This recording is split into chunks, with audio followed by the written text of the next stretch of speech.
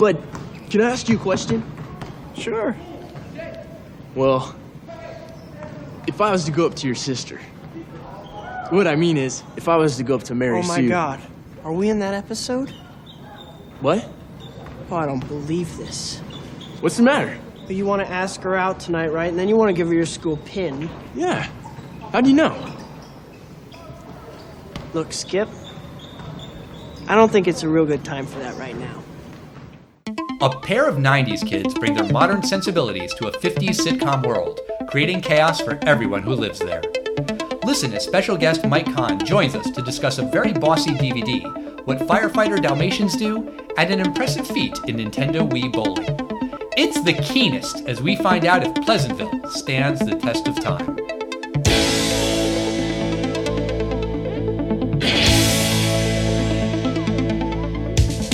Test of time, James and Alan have their say. Do the movies you love still hold up today?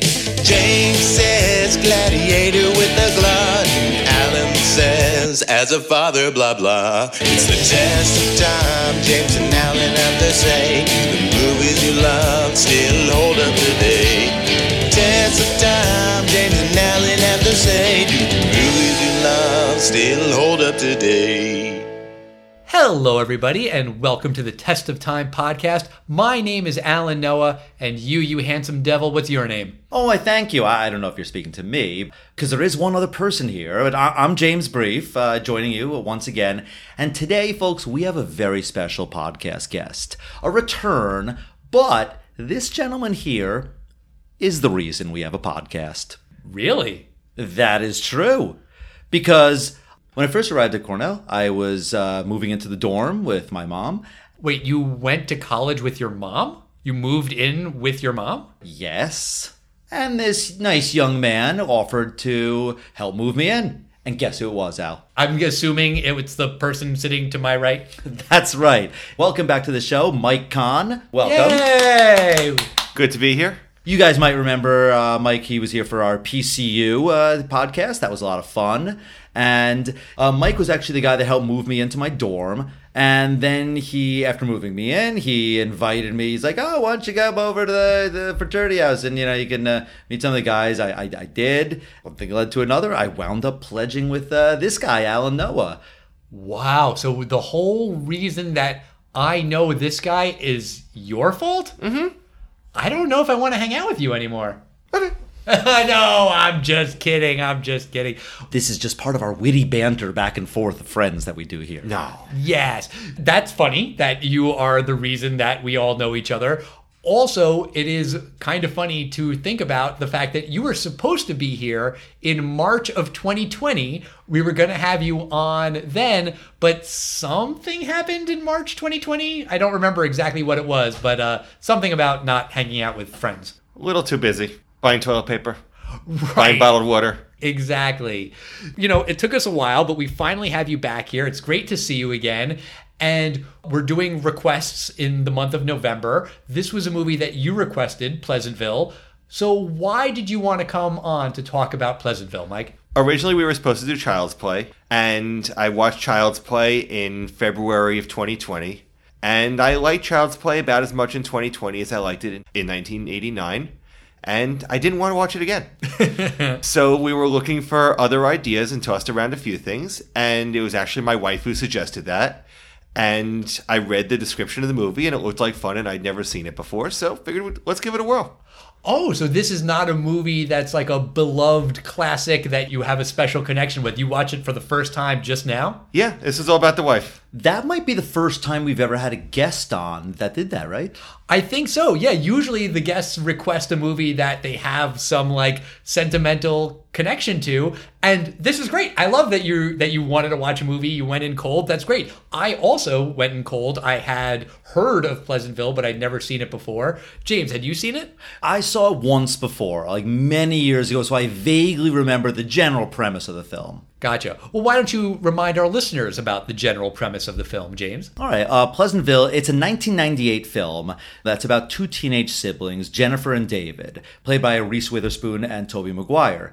Jennifer is shallow and promiscuous, and David is a loner, and one night they're pulled into their television set, leaving the real world of the 1990s, and they're transported into the 1950s black and white world of a TV show, Pleasantville.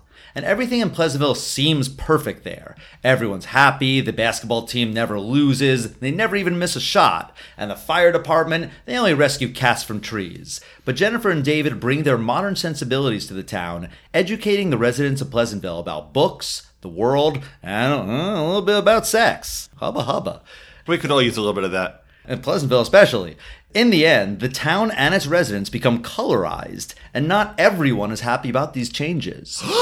Yeah, we'll find out how the town comes to grips with this. Interesting. Okay, so I don't really remember this movie coming out. I don't remember if it was a hit or not. This was a few years before Tobey Maguire was Spider-Man, right? Yes. Reese Witherspoon, you had seen her around in things. Tobey Maguire, I mean, we know what he was in before this film, right, Al? Can you name it? The Cider House Rules? No, well, he was in the Cider House Rules, but let's just say he was a villain with no speaking lines. Oh, right, he was in The Wizard. That's right, he was one of the henchmen of Lucas. Yeah, but he was just like in the background. Right. Do you know the other connection that this film has to The Wizard? No. Your childhood crush, Al. And your still current crush. Jenny Lewis? That's right, she was in this film. Who is she in Pleasantville? A random background character, but Kristen. Oh, I did not know that. I mean, this movie came out in October 1998, October 23rd to be exact. It had a $60 million budget, and that's pretty high for the 90s. You could tell there was a lot of computer graphics were needed for this film. And it opened at number one with $8.8 million, and it wound up only making $50 million domestically. Made more money internationally, but this was not a smash hit. Gotcha. But yeah, I mean, I could imagine that the budget was high for all of the colorization and the black and white desaturization and resaturization that they did. It is impressive visually, for sure. Right, and you would think that this is a very expensive cast, but actually I think they got incredibly lucky, or they had a fantastic casting director, because they got top actors, but in 1998 I don't think demanded top dollars. You had people like a pre-Spider-Man Tobey Maguire, a pre-Legally Blonde Reese Witherspoon, William H. Macy, and right, William H. Macy was one of those guys you always saw pop around, like he was one of those that guys. You have Jeff Daniels. You have appearances by Don Knotts. I don't imagine was demanding $10 million for his cameo. Little past his prime. Right. Yeah, but a great actor and great for these little roles. And I think it's very well cast, this film. Agree. But I wanted to mention in regards to the color and like the saturation and everything, did you guys happen to watch this movie on DVD? No, I think I watched it on, what was it streaming on? Showtime. Yeah, one of those streaming things. Oh, okay. I got it from my library on DVD, and when I first pushed play, there was a warning that popped up, and it said, many TVs are not properly tuned to the right level of color. In parentheses, frequently this level is too high. High is underlined. Please use the following images to tune the proper flesh tone. And then it shows like stills that are in color so you can adjust your TV settings so it looks right. Which I guess I kind of understand because this movie so heavily relies on color and black and white and, the liveliness of certain colors. But I was a little like put off by that. Like, don't tell me what to do, DVD. I'm not going to adjust my TV settings for you. What's the DVD? Exactly. I don't take orders from DVDs. But the movie shows you Pleasantville pretty quickly. It's a TV show within a movie. It's supposed to evoke Leave It to Beaver and I Love Lucy and I guess other sitcoms of that ilk, of which I watched none. Right, the Waltons. Like, Dennis this is the an Menace. idealized 1950s town where the parents slept in two separated twin beds, no sex of any kind. Guys and girls might go steady, but that means holding hands. Right. And, this is supposed to take place in 1958, and the movie is in 1998, so 40 years earlier. And it's corny then. Like, the people in 1998 know that it's corny. Even the words that they're using, gee whiz, keen, swell, steady. It's almost like the movie is itself playing test of time a little bit. Yeah, that is a very good point. Like, it's making fun of something that was old and corny. Yeah. But the movie also kind of evokes something else, which shows up in about the first 5 seconds of the show Pleasantville. A show that probably actually makes me think about this movie more than anything else. A very short-lived show on Nick at Night and ABC called Hi, Honey, I'm Home. I do remember this show. I thought it was on like TGIF. It was Nick at Night? Yes. Okay. Do you remember this one, Al? No, what on earth are you talking about? It was almost the reverse of this movie where the 50s sitcom, the characters wind up getting dropped into the 1990s. Their show got canceled. They were out of reruns. And they just wind up going into the real world for a little while. And they're in black and white, and they use this little remote control like device called the Turnerizer to turn into color to try and fit in a little bit better. Okay. No, I don't remember hearing about that at all. It was not very memorable, to say the least. It didn't last very long. No, it didn't. And Mike and I have made references to this random sitcom before, which is the only reason I didn't think there was anyone else on the planet that had heard of this show. Did you watch it again? I only think I watched the first episode because I'm pretty positive it was on TGIF, the first one. Because I remember a man comes on and I was intrigued by this intro. And he goes, in July 1969, humans walked on the moon. And then he said something else that happened in like the 80s. And he goes, and tonight, October 1996, the next most important thing in television history. I was like, what the hell is this?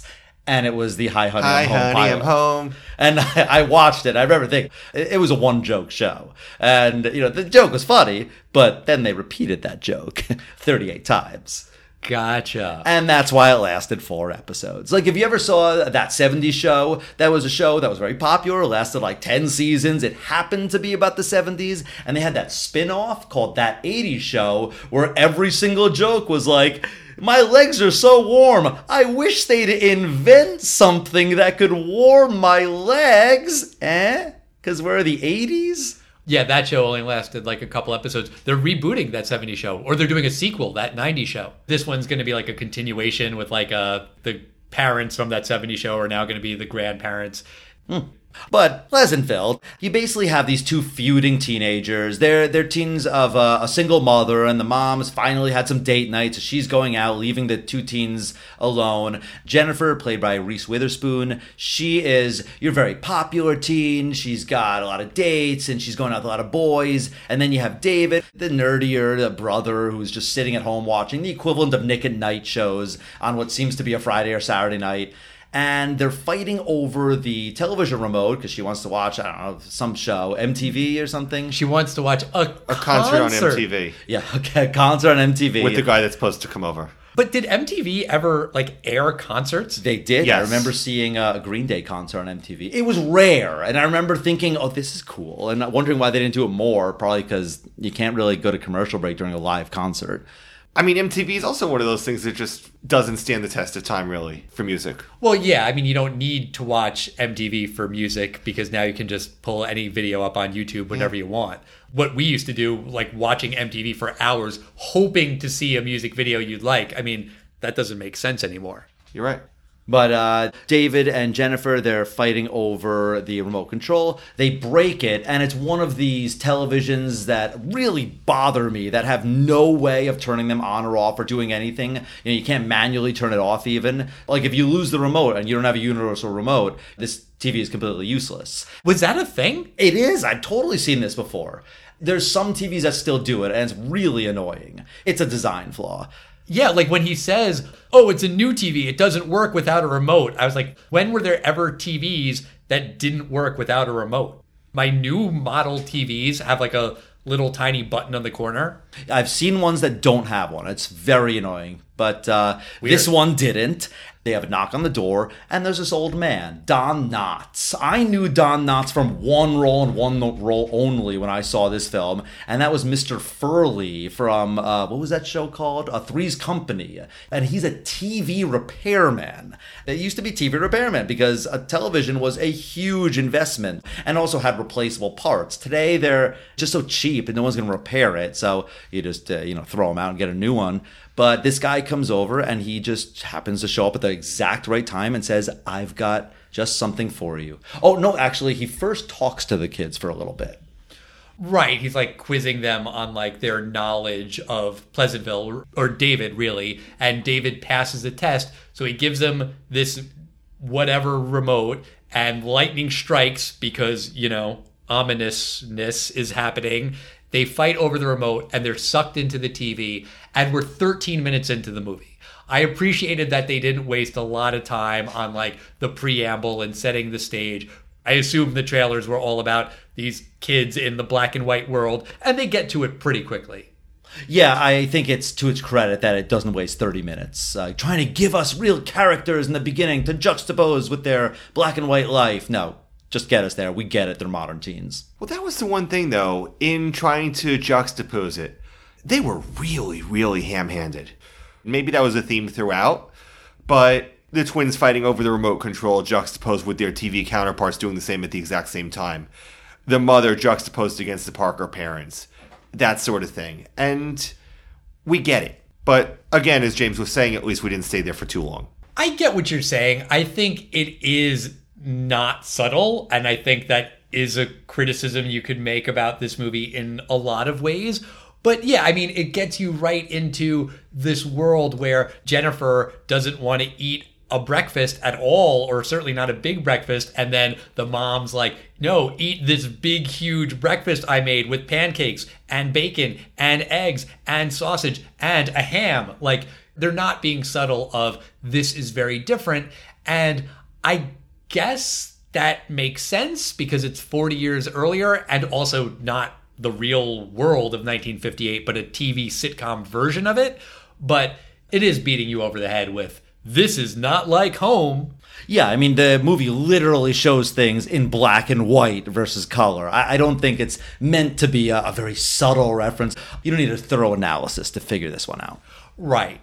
And the rules of Pleasantville are sort of explained fairly quickly, that everyone on the basketball team makes every shot. It doesn't matter if you aim at the wall, it's going to go in. There is no outside of Pleasantville. If you take Main Street and keep going, it will circle back. This is its own special magical world.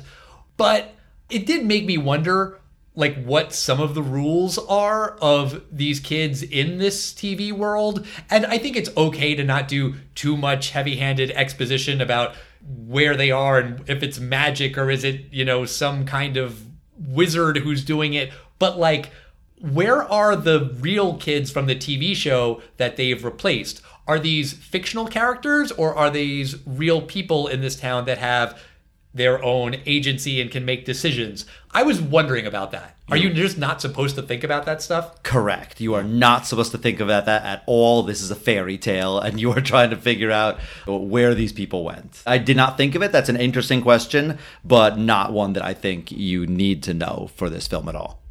I get that it's a fairy tale. I agree with you. I think it is a parable in a lot of ways. But I do also think that if it's a TV show and these people aren't real within the context of the movie, then I don't really care about what happens to them. I care about what happens to David and Jennifer because they need to get back to their real world. I got in my head. Al, I don't think that you're wrong entirely, though, because if you think about it, the manager from the soda fountain, whose name is slipping my mind right now. Mr. Johnson, played by Jeff Daniels. Thank you. He didn't know what to do other than scrub the top of the bar. He just did that again and again and was waiting for David to do his part. So I don't think that they really had agency. I don't think that they really knew how to think for themselves. And that was kind of what Jennifer and David started doing, which is giving them some direction, giving them certain cues. I don't think these are real people. I think they were transported into a musical box. These are not actual people or actors or anything. Like David and Jennifer, the characters' names. What are they? Bud and Mary Sue. Bud and Mary Sue. They don't exist. I mean, yes, there were actors that played them and on some lot in the 50s, but these characters are fake. And this actual thing they're zapped into is not replacing someone from the 50s. I think this is way overthought, personally. I guess that's fair. I just wanted to know, like, a little bit. I didn't need, like, a ton of detail. I just wanted a little bit. Yeah, I mean, I think that there was just the equilibrium that existed before, and then Jennifer and David pop in and disturb that equilibrium. Right. And Jennifer really starts messing with the equilibrium when she goes on a date with Skip, who's like the captain of the basketball team, because she's supposed to. That's what she's supposed to do in the show. But she does something that's not from the show. What does she do? She has sex with Skip. And that's not a thing that happened in these 1950s sitcoms. And Skip doesn't know what's happening. He's like, oh no, what's happening? I think I need to go to the doctor. And she's like, no, that's supposed to happen. His world has opened up. After Skip, who we should mention is played by Paul Walker, another fantastic A-list actor, but of course at the time was just, small roles and stuff. But I love when Jennifer says in the diner, isn't he the keenest? Really? The keenest? No, Skip says to her, I thought you were the keenest. And she goes, really? The keenest? Yeah, that's a great line. And it's delivered in the great Reese Witherspoon way. But David seems to like life in Pleasantville, but Jennifer doesn't. Well, I think as much as anything else, she's just pointing out that the other people in this world maybe aren't so happy with their regular routines. And that they do want more, but they don't know what more exists. Right, and I find it interesting that what she thinks they need is basically, she just says sex. And yes, it can open up the eyes of some of the townspeople, but it turns out maybe she needed a little bit more than just being more promiscuous. Yeah, because some people in the town have sex and then they go from black and white to color, but that's not what happens with her. And she says, like, I've had way more sex here than half of these people. How come I'm still in black and white? And she doesn't journey into color until later on in the movie. But there is still the connection with sex with the mom. Oh my. Yeah. The mom is basically asking Jennifer / Mary Sue what the kids do at Lover's Lane. She says, oh, well, they have sex. And the mom's like, oh, what sex? And again, like that kind of made me think, well, if she doesn't know what sex is, how is she a mom? I know, I'm overthinking. But basically, Mary Sue explains sex, explains masturbation. Betty, the mom, tries it out. And then the tree outside of the window catches on fire. And we'd already established earlier in the movie that the firefighters in this town don't put out fires because nothing burns. All they do is rescue cats out of trees. But now there's an actual fire that needs to be put out. And David had to show them how. I like when he goes to the fire department and he's like, fire, fire. And they're looking at him like he's a complete idiot. And then he just says, cat? And they all jump, oh, okay, and they all get their fire gear and race down the pole and go rush to the burning tree, which they think has a cat, and they don't know what to do with their hoses. They don't know what to do with the fire. So David has to plug everything in. It would have been okay if they threw some line that he was a volunteer firefighter, because Mike, Al, like, would you know how to turn on a firefighter's hose if it's not just directly plug in here and turn this knob? Probably not. I mean, there's some kind of tool that you use to take the thing off the hose and to open it. And presumably the hose is going to twist on. But yeah, how to do it would probably take me an hour. I think I could figure it out. If there is a firefighter out there that would like to see Al just, oh yeah, what these guys do, I can figure it out. We invite you, please contact us, testoftimepod.com, and you can challenge Al to this. I feel like the Dalmatians do most of the work anyway, honestly. Like, the firefighters are just there to, like, tell the Dalmatian that he's a very good boy. So good. Or a good girl. Or a good girl. But it wasn't just sex that was changing. You had Mr. Johnson, who wanted to make different things besides just burgers. He wanted to do different things beyond his Christmas decorations and do different tasks, and we're kind of seeing that theme throughout. Now, the thing with Mr. Johnson, who is an artist, I felt like that was a little bit of like a weird left turn, where he's just like the guy who's just scrubbing the counter until he's like scraping the polish or varnish off, whatever. And then he's like, oh, by the way, I'm also an artist. I just felt that was like a little bit out of left field. Well, especially also when, again, these characters, as characters before Dave and Jennifer got there, all were one-dimensional cogs, just simply doing their part to move the show along. Right. I don't know if you guys saw this recent film, Free Guy. Basically, these characters seem to be NPCs, which are non-playing characters, which is Basically, while the show is taking place in the high school, the waiter in the diner is just frozen. He kind of doesn't do anything, or he just scrubs the counter. Like, it's just a robotic kind of world. So we see that. We see Margaret, who was supposed to be bringing the cookies to Whitey, instead wanting to give them to David and be with David instead of Whitey. Right. And the characters all started to develop agencies as a result of Jennifer's sexual revolution. And it's not just sex. They start introducing books to the kids, Huckleberry Finn and Catcher in the Rye. They're listening to the radio. And I thought that this was interesting because even the radio that they're listening to says, well, we got one of these new ones out there. I don't remember exactly what song it was, but it was one of these a little more rock and roll kind of, one of that new 1960s stuff that's coming. Right. And then we also start to see like the pushback to all of this change, because some people like change and some people really, really hate change. And the most ardent opponent of the change is the town's mayor. And he really doesn't like all of this stuff that's happening. He wants everything to be just the way it was. And he sort of recruits the dad, played by William H. Macy.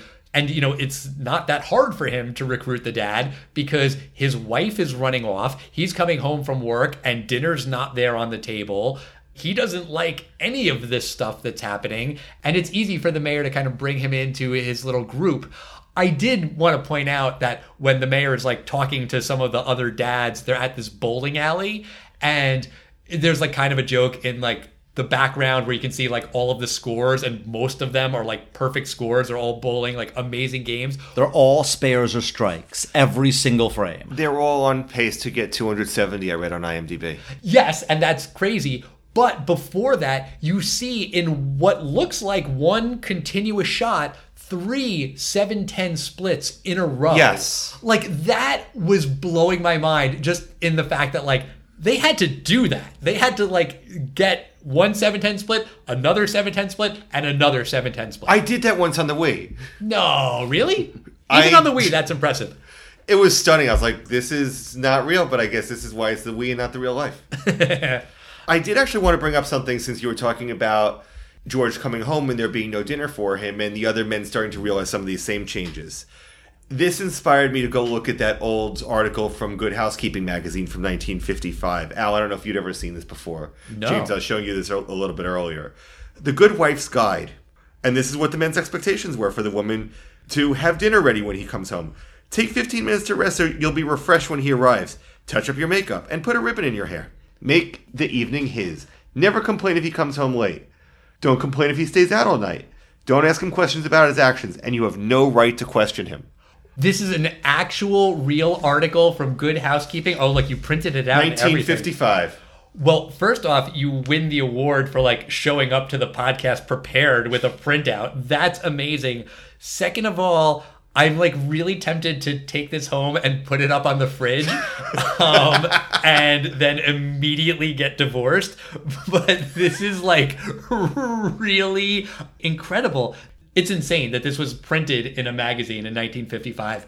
But is it, though? Is it really shocking to you that someone in 1952 or whatever wrote an article that says to be a proper housewife, have the dinner home, don't argue with your man because he's had a hard day? It doesn't shock me. You know, that's a fair point, James. I guess it's a question of what was life really like in 1955 and 1958.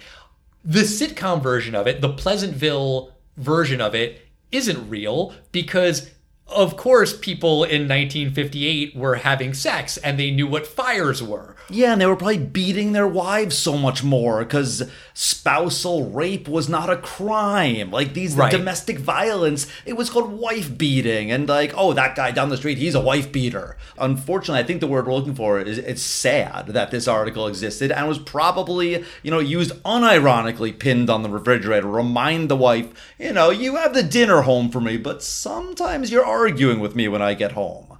Subtitles, things that don't stand the test of time. Yeah, but I think that nostalgia for the quote-unquote good old days, I think that sort of theme is really relevant now, after Trump was saying... Make America great again. Exactly. And That was what Reagan was saying back in the 80s. That was the interesting thing. There were two lines that stood out in Big Bob's speech. Big Bob being the mayor. Yes.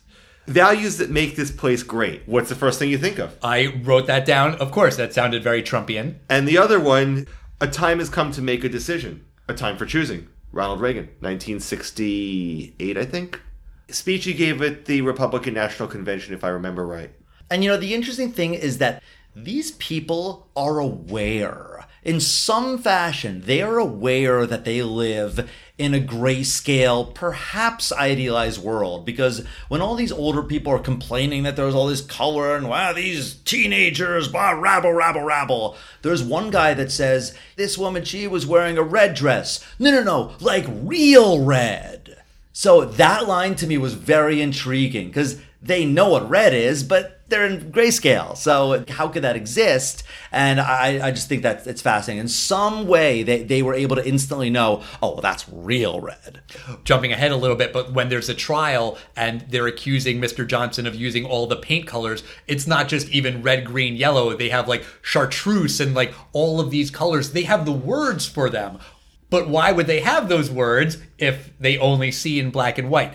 The whole thing with the mayor is that he wants everything to be the way it was, and he doesn't like change. And those themes are still really relevant. And I think they do stand the test of time because there is always going to be resistance to change, whether it's that new rock and roll music or people having sex or women who want to work and not make dinner or women who want to be with women. Exactly, right. Gay people getting married, trans kids using whatever bathroom they want. Like whatever is the new thing, there is going to be some resistance to it because there are people who just think change is bad. And speaking of things that were different, did you notice something else about the entire cast and the citizenry of Pleasantville? What, that they're all very, very white? That would be it. Yeah. Was there a single person of color? Well, depends how you use that phrase. No is the answer to your question. There is no, what we define as a person of color, like a black person, Hispanic, whatever. No, there are none. And then in the movie, when they start saying, look at you with your colored girlfriend, and they start hanging up signs that say no coloreds, they're talking about people who have gone from grayscale to Technicolor, but of course we read it as, an allegory for civil rights, and that's interesting, but it is also like, yeah, but there's not a single black person or person of color in this entire movie. Even like in the beginning, like in the 13 minutes before they go back in time to Pleasantville, maybe there's like a black extra in the school scene somewhere, but none that is a character that has any lines. There are towns like that for sure, but the one thing I will say as a bit of a criticism, again, is the movie was not subtle about this point. Well, it's not that it's not subtle, but it's also just not clear about what is its point. Like, is the movie saying that racism is bad, or is it just saying that any kind of fear is bad? I think it's the latter. Yeah. That being said, what would you do with the black people in this film? This is 1950. This is pre-civil rights. And they show that there's a Pleasantville in like every state in America. So they don't specifically say if there's a northern town or a southern town. Like there are no black people in a segregated school if this is below the Mason-Dixon line. There are also no black people on TV. Right? Unless they're in like a servant, Hattie McDaniel, Yes. She's a servant, and you don't see Sidney Poitier in the heat of the night until the 60s. And that's a huge deal. And then you don't see that a lot for many years. So that must have been a discussion. My guess is I think they went with this coloreds thing, meaning actual color, to kind of hammer on the head. I guess, but I also feel like then if you're not going to have any black people in the town of Pleasantville, then maybe David should say something like that of like, hey, how come there are no black people in this town? Or maybe he should have a black friend in 1998 before he goes back into the TV world and, he says, I miss my friend or something. They could have done something. I think if this movie were made in 2021, that likely would have happened. Right. But everything comes to a head at this trial scene because Mr. Johnson and David, they paint a big colorful mural and it violates all of the rules and they're arrested and thrown in jail. And the mayor wants to convict them for whatever crimes. And what David's able to do is he's able to rile up the mayor and get him to be really angry, and then he goes from black and white to color. So everyone is capable of going from black and white to color. His dad, he makes him feel sad about how much he misses his wife, and then he cries, and then he goes from grayscale to Technicolor. And that climax is really what the movie's been building towards, that it's not just this weird aberration. Everyone is going to go from black and white to color. And the interesting question that George asked was, can we go back?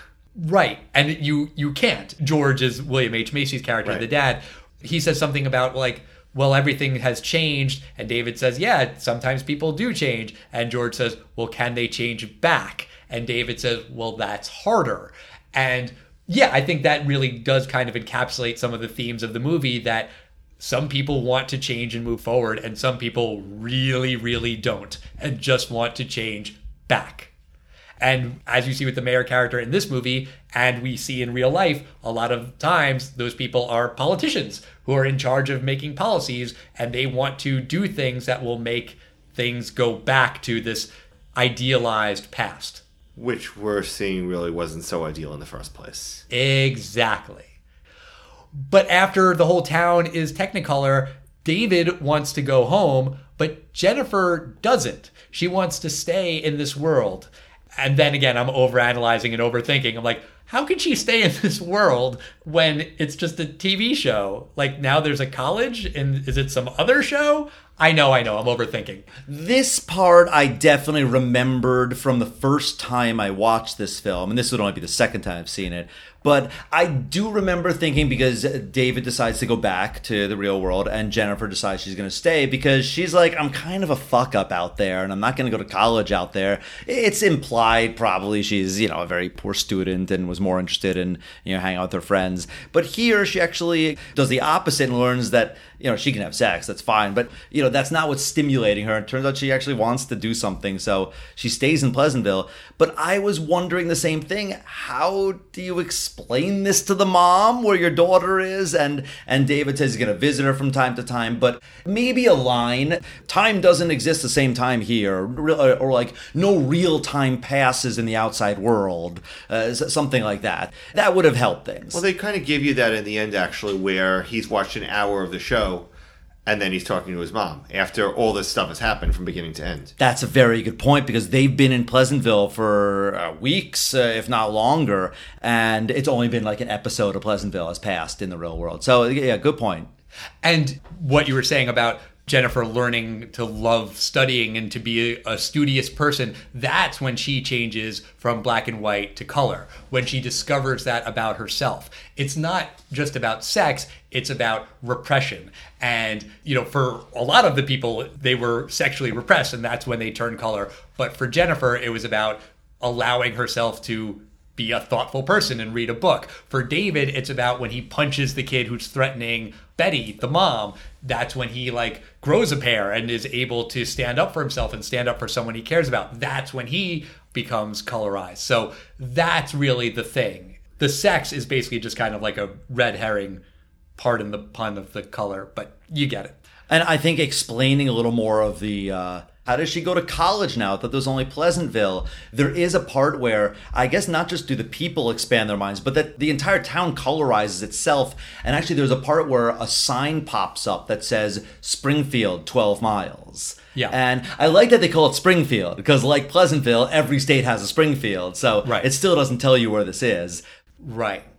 So we've come to the end of the movie. Mike, you are our very special guest, so you get to answer the question first. Does Pleasantville stand the test of time?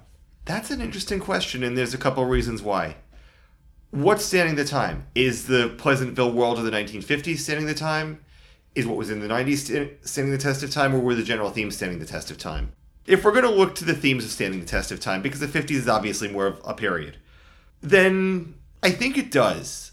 Because what we're kind of seeing is you've got these regressive types like Big Bob, and some of their rules that they wanted to impose. Limiting music to Johnny Mathison and Perry Como. No sale of umbrellas because of the preparation for inclement weather. Well, that seems familiar. No color paint. dictating the history to be taught.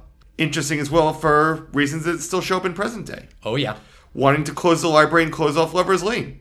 Again, things that we see today. And some of the things that Big Bob talked about, the way that the characters grow and realize that some of the things that they thought were important might not have been, or that there might have been a world well beyond that. I think that if the movie were made again today, there would definitely be some differences. But I think by and large, yeah, it stands the test of time. The things that don't stand the test of time, they pretty much say they don't stand the test of time one way or another. I think we could have done without the ham-handedness of some of the cues, like Margaret giving David the apple. That was obviously a very clear reference. Even the courthouse is actually a clear reference. That was a take on To Kill a Mockingbird. Yeah. So there were a lot of things that we'd seen before. There's a little Back to the Future in there too, I felt like, with the introduction of the music. But generally speaking, thematically, yeah, I would say it stands the test of time. James, why don't you tell us your thoughts? Like I said, I hadn't seen this film in 20 years. There's a lot that I did not remember from this film. The general premise, of course, I remember the kids going into black and white film and coming out. But I think that this film is different than it was when I saw this, let's say, 2002 or something. I think something that, Mike, that you pick up on here is that you are seeing this more. Like when there's people saying, we're not going to sell umbrellas because we don't want rain. Umbrellas don't prevent rain, but they're more like, if I don't see it, if we don't see umbrellas, then there won't possibly be rain. And, it's like, if I don't even acknowledge that masks exist, I don't need, it's all this, like, if I don't see it, it doesn't exist. I don't know anyone with this, so it doesn't exist. You definitely see these 1950s people are 2021 people in a lot of ways. It's sad that obviously slight different things, but they still have the same, I have my way of thinking and there's no way of changing things. So I think that definitely does hold up. There's a couple of interesting questions you pose on the movie, Al, about answering questions about the science of the film and really explaining it. And like I said before, I don't think you need answers. That being said, it would be nice to throw a couple lines in there, Al. And you bring up a couple good points that, no, I have no need to know where the characters of Bud and Mary Sue went when the kids come in. But I would like to know, how does Jennifer stay in here for so long? I'm not a Fiona Apple fan. I mean, I only know that one song, Criminal. But this is the only other song I know by her, is the Across the Universe cover at the end of the film. And I think it's a fantastic cover. I agree with you that it's a great cover, but I also do think Across the Universe is just such a beautiful song that, like, there's no bad covers of it. Like, it's been covered a million times, and it always sounds great. I don't mean to disrespect Fiona Apple's cover. And her latest album was very good, by the way. Worth a listen if you're interested. Yeah, it's a good cover. I do want to pull this up. This came out last September. The Oscars, the Academy Awards, have a new criteria.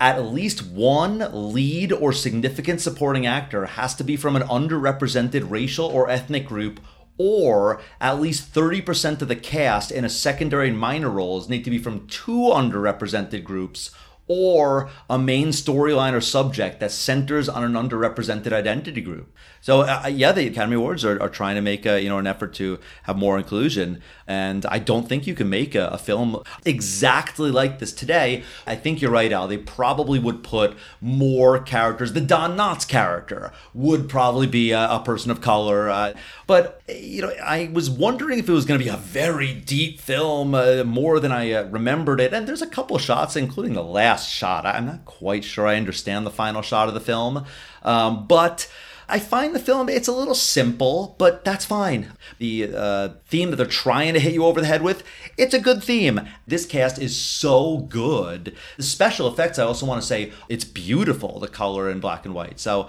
I'm going to say that overall, while it has its flaws, I would fix a couple things. This film, as it stands, does stand the test of time. Well, that leaves two people saying yes to it. Al, does this film stand the test of time?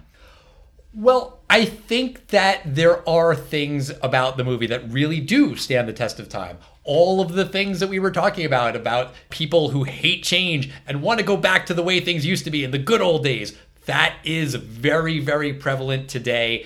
And that is what this movie was commenting on in 1998. And those things are still relevant. I think my biggest problem with the movie is that it is both very broad and very narrow at the same time, which I realize is a contradiction, and I realize maybe it doesn't make any sense. But I think that the movie is sort of speaking about all repression. All repression is bad. The thing you mentioned, Mike, about when the girlfriend gives David the forbidden fruit and hands it to him, that's not subtle, right? Like, that's very clearly the allegory that they're going for. These are characters in the Garden of Eden. Will they taste the forbidden fruit? Will they get the knowledge and then be corrupted? And the movie is saying, yes, that is a good thing. And that's fine. Like, I'm fine with that as a point of view. Also, there's the burning bush and like the flood allegories, like some of the religious stuff was... Oh shit, that's what that was. Yeah, exactly. Not very subtle. And I think that in a way, the fact that the movie isn't just about racism is bad or homophobia is bad or whatever thing is bad, in that it's about all kinds of repression is bad. I think that's good from a test of time perspective, because then it sort of works for whatever the issue of the day is. I think, though, the problem with that is that they did decide to go with no coloreds allowed, which has a very specific meaning and relates to a very specific thing, and that thing is racism. And the movie doesn't talk about race in any real way at all, and it feels like a glaring omission. You know, like it's hard to not see that. So I think I was kind of struggling with this movie in terms of like, what is it saying? What is the point? I think for the movie to really sort of work, you do need to think about it. And James, you were kind of criticizing me for overthinking things, and that's fine and that's valid, and I won't argue with you about it, because one, that's just what I do. But I also think that in a way, that's sort of like a strength of the movie, that like it made me think about it after it was over. I was like, yeah, but how is she going to stay and go to college there? You know, and like, what happened to the real Mary Sue? Like, I think in a way, even though I'm complaining about it, I think it's cool that this movie sort of posed those questions that I was thinking about a day or two later. So overall, I think the movie is not perfect, and I think they could have done some things more subtly, and I think there are some things that they actually could have been a little bit more clear on what they were trying to say. Still, though, I'm going to say that Pleasantville does stand the test of time because of just the world we live in, where, Mike, you mentioned this before, like, schools are going to teach the non-changeist version of history, emphasizing continuity. That's like the whole critical race theory debate that like people are having in school boards now. Like, these same issues are coming up now. So I think, unfortunately, a lot of this stuff does stand the test of time. And I will say that the movie itself does stand the test of time. Good choice, Mike. I'm glad you picked this movie. It was a fun movie. It's a shame we didn't get to hang out in March of 2020 as planned. But maybe not a shame that we didn't get to talk about Chucky. Fair point. Mike, I'm really glad you came back on. It was great having you on the show again. We'll do it again sometime. It's always good seeing you. In the words of Giordani Valdespin, I am the man right now. Who? Giordani Valdespin. You're a Mets fan. Sure. Yeah, great. Okay, fine. Make me look like a bad Mets fan. Do you have another movie in mind? I think we've talked about a couple. Okay. So we got some plans. And what do you guys have up next? Well, I'm very glad you asked that, Mike. Next week, we are going to be talking about The Iron Giant with special guest Matt from season 14, Time for a Podcast. That's a movie that he requested to come on to talk about. I've never seen The Iron Giant. I've heard of it, I know of it, but I've never seen the movie, so I'm excited to watch that one. I'm excited to see your reaction to it. Oh no, now I'm scared. Is it terrible? Just watch it.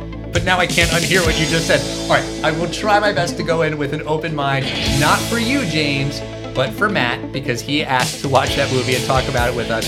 So until then, as always, we are at Test of Time Pod on Facebook, Twitter, and Instagram.